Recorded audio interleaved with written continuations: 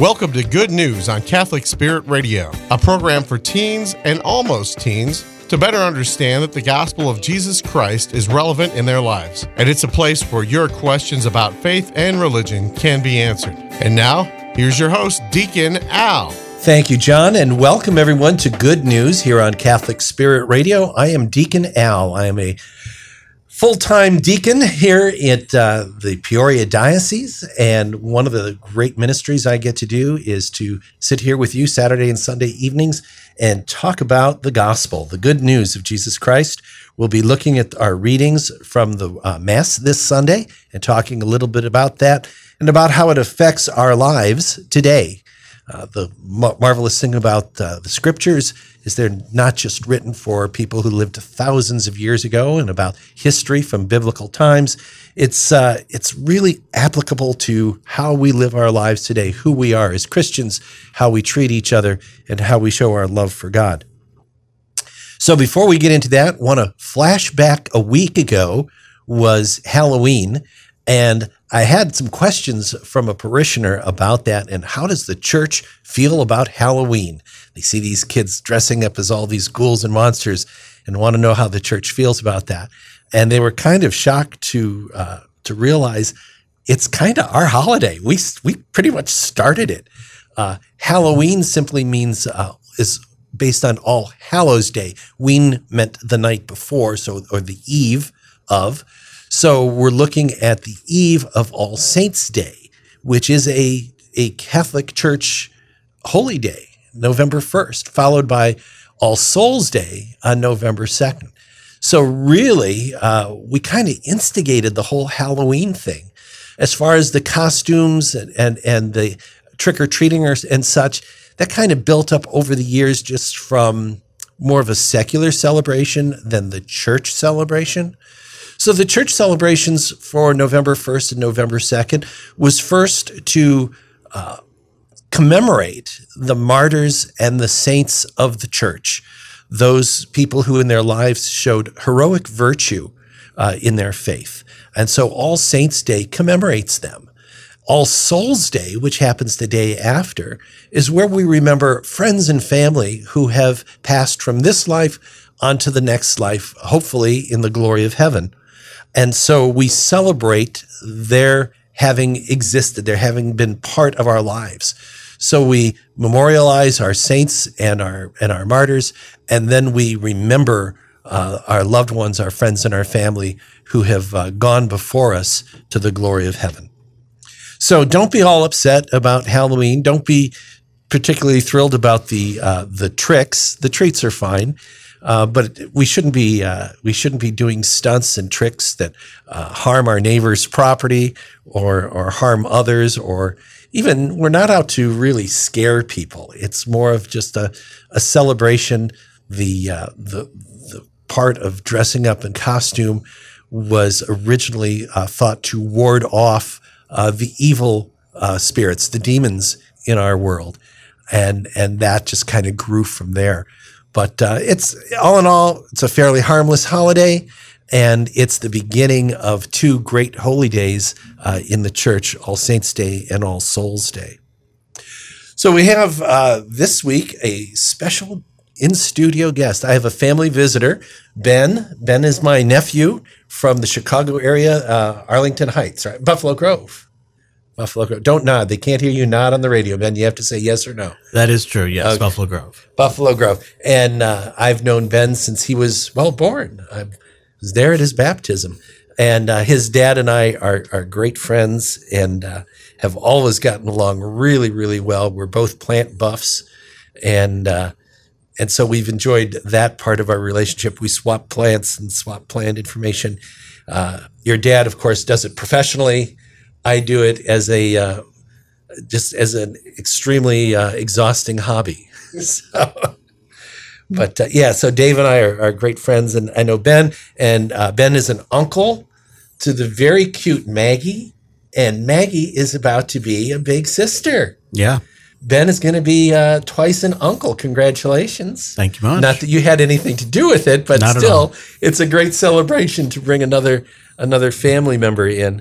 So, and Sarah, his sister, is a wonderful mom. And Maggie is just a terrific little girl. So welcome to the studio, Ben. Thank you. While he visits my wife and I and his grandmother who's in town and his aunt who is also in town, and we're going to be getting together with them later this afternoon. And he's staying at our place, and clean up your room, Ben. So we'll see. Okay.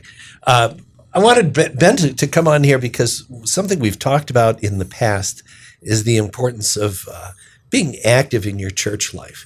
And you had a great ministry at your church from a fairly young age. How old were you when you started working, doing volunteer work at your church? Well, they've always had various weekends and days of volunteer work, but that was just kind of, hey, we're looking for people to help out. When I first started volunteering more regularly at my church was probably towards the end of high school, early college. My church has a service where they were looking for people to run the soundboard, and they were looking for people to help out with the projection of basically the entire service on the wall, mostly the songs, but we also had various slides for just the various readings, or even during the sermon, sometimes the pastor wanted a picture or a phrase or something that they wanted up there. And I ran a lot of that. You were the tech guy. I was the tech guy. And that's cool. Because I love the way I've been to services at your church, and I love the way they use the projector. I thought it was really tasteful, really helpful, kept out the clutter of hymnals and the expense. I mean, hymnals are really expensive, but to be able to have a service where you could put the prayers and put the lyrics of the hymns just up on a screen, it really didn't take away from the look of the church. It really added a lot to the service. And boy, you were right there with all the info and all the photos that had to be up. It was really great. You did that for quite a while. Oh yeah, it's been a little bit since I've done it, so I've blanked on the years, but I'm thinking it was most regularly for at least about 4 or 5 years. Yeah. So that's great. So, no matter where you are in your life, even, at the young age of high school students, there's ministries available at your church that are a lot of fun. They're very intriguing. They can give you a lot of great instruction into a possible future career. But get involved. The church is there for the whole parish community or congregation to be involved in, regardless of your age. And so follow after Ben here and go check in with your church and see what kind of work you could be doing. A lot of churches now have audio-visual programming that they need help with. I can tell you we're always looking for people to help with YouTube and Facebook. We're old folks. We don't deal with a lot of this technology. To have people in high school and college who are really familiar with the current technology is a huge help to a parish or to a congregation. So invite you to contact your church and offer up a few hours a week. About how much time a weekend did your ministry take you, Ben? Well, the Sundays, it was 2 services, so we were looking about 4 hours, and then I would usually go in on a Wednesday or a Friday or something when I had time off from my other job, and go for about an hour and a half maybe to put everything together for the week. So probably less than an hour a day. Yeah. In average, and a great service. So thank you for doing that for your church. And again, I invite our listeners at any age. We're always looking for help. There's always ministries that need more people to support it or to lead it. So pray over that. Ask God what He's calling you to do in support of your church family, and get involved. We're going to be looking at our readings for the 32nd Sunday of Ordinary Time. We are 50 days of 50 shopping days from Christmas. Are you guys ready, John? No, John's shaking his head. No, he's not at all ready. 50 days till Christmas, which means you guys have 49 days of shopping to put behind you before you actually go shop. I used to work in retail. I did some of my best Christmas shopping. Don't tell my wife. She doesn't listen to the show, so she won't know. I think she listens. I did because I was in retail. I was working during the fourth quarter. You're doing like 70, 80 hours a week at the store. So I didn't even have time to think about what I needed to do for Christmas until about 6 o'clock Christmas Eve, just before we closed the store. And I'm running around saying, I know we've got something in stock that my wife might like. So luckily I worked in a jewelry department, so that made it a little easier. And so I just remember many years of last minute shopping. So don't you wait. You've got 50 days before Christmas right now. Make the most of it. And we're just a couple weeks away from Advent, a wonderful time in the life of the church. We'll be talking about that shortly. We hope you will join us not only by listening, but by sending in your questions about Catholicism or Christianity in general. We'll be glad to read your questions on the air and answer them. You can write us at our mailbag at goodnews@catholicspiritradio.org. Good News at CatholicSpiritRadio.org. It's just one of the many services that we have on our website that I think you'd enjoy, along with being able to email into us. You can contact us for prayers of intervention. If you have something going on in your life or your family's life that you need prayer help with, we have people at our station who do that, who read your requests and sit down together and pray for you. We have a small chapel here at the radio station, and so we often have people in there praying for our listeners' needs. We also have podcasts of previous programs, not only of Good News, but of many of our other shows that are based here out of Catholic Spirit Radio. And of course, during the day, we are rebroadcasting wonderful programs from EWTN, and we hope you'll be listening to those as well. We've got some great programming, and you can see the full lineup of all the things that we broadcast by going to our website at CatholicSpiritRadio.org. So our readings, and Ben, you'll be familiar with these. Ben's family is Lutheran, but we are on the same liturgy calendar. So the readings that we use for our masses are the same readings you use in your church services on Sunday. So we share that between our faiths. So these will be readings that will be very familiar to you. So we have, Maccabees might not be. First readings from Maccabees, and you may or may not use that one, but the readings for Thessalonians and the Gospel of Luke will be true at your services this weekend. So our first reading is from the book of Maccabees. It happened that 7 brothers with their mother were arrested and tortured with whips and scourges by the king to force them to eat pork in violation of God's law. One of the brothers, speaking for the others, said, "What do you expect to achieve by questioning us? We are ready to die rather than transgress the laws of our ancestors."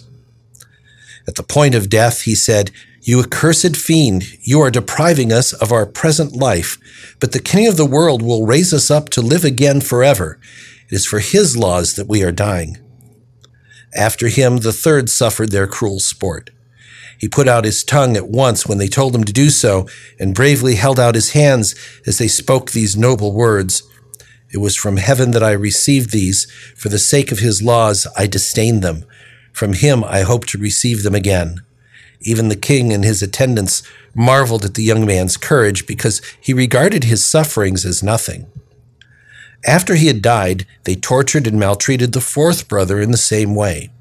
When he was near death, he said, "It is my choice to die at the hands of men, with the hope of God gives us as being raised up by him. But for you there will be no resurrection to life." The word of the Lord.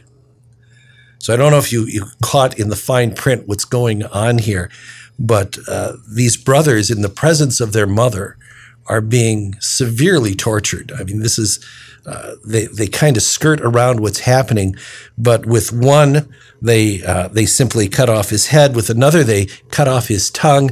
Another, they cut off his hands. This is really incredible torture just to get them to eat the way the king wanted them to eat, to show that he was going to be more obedient to the king than to God. And the entire family refused. And so in front of the mother, all of her children are tortured and murdered by the king. And yet through the whole thing, they remained fearless because they knew the reward that awaited them for their faith. And so they had no fear. And I think that's a great lesson for us as we are confronted by laws in our world that you don't agree with. Abortion springs to mind. We talk about this a lot because this is really a horrendous evil in our world. And there's, it's not even 50-50. Quite honestly, the majority of our society are perfectly willing to destroy human life in a woman's womb, where many of us find this an incredibly evil thing to do. And so we see churches being damaged over this, being vandalized. We see health clinics for women that are pro-life being severely vandalized. And now we're seeing people arrested just for standing on public streets near an abortion clinic and praying for the life of that aborted child, not really demonstrating any other way. I can tell you that we held, this was just before COVID, we held 40 days of life outside of the abortion clinic here in our town, standing on the public sidewalk with full knowledge of the local police. I can't tell you the amount of abuse we faced from the public just by praying on that sidewalk.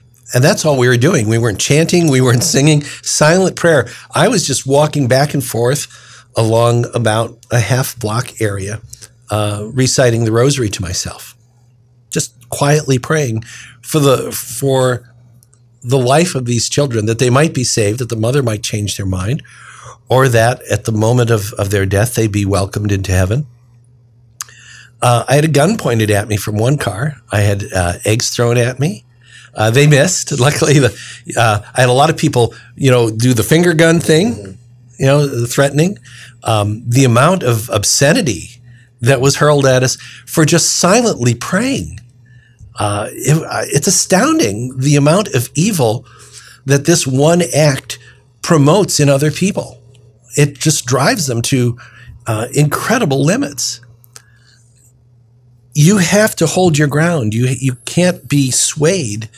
Even if someone points a gun at you, throws objects at you, you can't be swayed in what your faith is, because you owe your faith to a much greater power than these people are swearing to with their actions. I really don't care that the government might say it's legal. It's immoral. And we have an obligation to call that out. And we have a responsibility to stay true to God's truth, and not necessarily what is the civil truth, but what is following natural law and God's teachings and what we read in Scripture and what we believe as a faith community. And I think this reading today from Maccabees is a great example as to what degree we need to hold on to that faith. We were told in formation, and I was ordained 5 years ago. So we were told in the 5 years preceding that the likelihood that our role as deacons and our faith in God could very likely end up with us being in jail. And they said, think about this before you accept this role in the church. Really think about this. You could be arrested simply for choosing to serve God. And as I say, now we're seeing people arrested for just praying. It's astounding. But what we read in Maccabees from thousands of years ago is really not that much different than today. There are countries where you're not just arrested for being Christian, you're tortured for being a Christian. So things haven't changed that much. Hold on to your faith. Don't be swayed. What awaits you after your torture is so much more amazing and wonderful than anything you could try and hold on to in this life by giving up your faith or by denying your faith. So stay strong and stay true to what you believe. Our second reading is a letter from Paul to the Thessalonians. And Paul writes, "Brothers and sisters, may our Lord Jesus Christ himself and God our Father, who has loved us and given us everlasting encouragement and good hope through his grace, encourage your hearts and strengthen them in every good deed and word. Finally, brothers and sisters, pray for us, so that the word of the Lord may speed forward and be glorified, as it did among you, and that we may be delivered from perverse and wicked people, for not all have faith. But the Lord is faithful. He will strengthen you and guard you from the evil one. We are confident of you in the Lord, that what we instruct you, you are doing and will continue to do. And may the Lord direct your hearts to the love of God and to the endurance of Christ." So really, our second reading is speaking to the same thing as our first reading. Well, he tells us where that strength comes from. So we see in Maccabees, these brothers that have this tremendous faith. Where does that kind of strength come from to be able to endure torture? It comes from Christ. It comes through a relationship with Christ. And that comes through prayer. So Paul is calling the church in Thessalonica to remain in faith, to remain in prayer, to continue to depend on the strength and the perseverance that can only come from God. We face all kinds of problems in our world today, and that could be unemployment, it could be hunger, it could be poverty, it could be illness, imprisonment. Whatever problems you face are short-lived, whereas Christ is there for us for eternity. So don't be beaten down by your human problems. Rely on the supernatural strength that comes from a relationship with Christ. Our gospel is from Luke, and Luke writes, "Some Sadducees, those who deny that there's a resurrection," and that's a really important line. Remember that the people he's talking to deny the resurrection, "came forward and put this question to Jesus, saying, 'Teacher, Moses wrote for us, if someone's brother dies, leaving a wife but no child, his brother must take the wife and raise up descendants for his brother. Now there were 7 brothers. The first married a woman but died childless. Then the second and third married her, and likewise all the 7 died childless. Finally, the woman also died.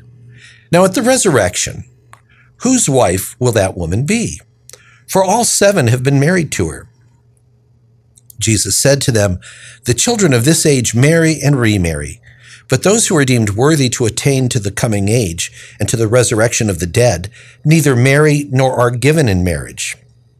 They can no longer die, for they are like angels, and they are the children of God, because they are the ones who will rise. That the dead will rise, even Moses had made known in the passage about the bush, when he called out, 'Lord, the God of Abraham, the God of Isaac, the God of Jacob.' And he's not God of the dead, but of the living. For to him all are alive." The gospel of the Lord. So some people will ask, how do we pray to saints? Why would we do that? Why would we think that saints could intercede for us? Well, it's because we think they're alive. Jesus tells us that they're alive. So if you can ask your neighbor or a family member or someone in your church, I've broken my foot, I'm in a lot of pain, pray for me. If you can invite them to pray for you because they're alive and they can add to your prayers, then we can pray to the saints to intercede for us because they're alive. Christ tells us they are alive. If you don't believe in the resurrection, there's not much point in considering yourself a Christian. I mean, it's one of the basic tenets of our faith is that there is a resurrection that was modeled for us, exampled for us by Christ himself in his own resurrection. So be of faith that those who have died in a relationship with Christ are still alive, even if they've left this world.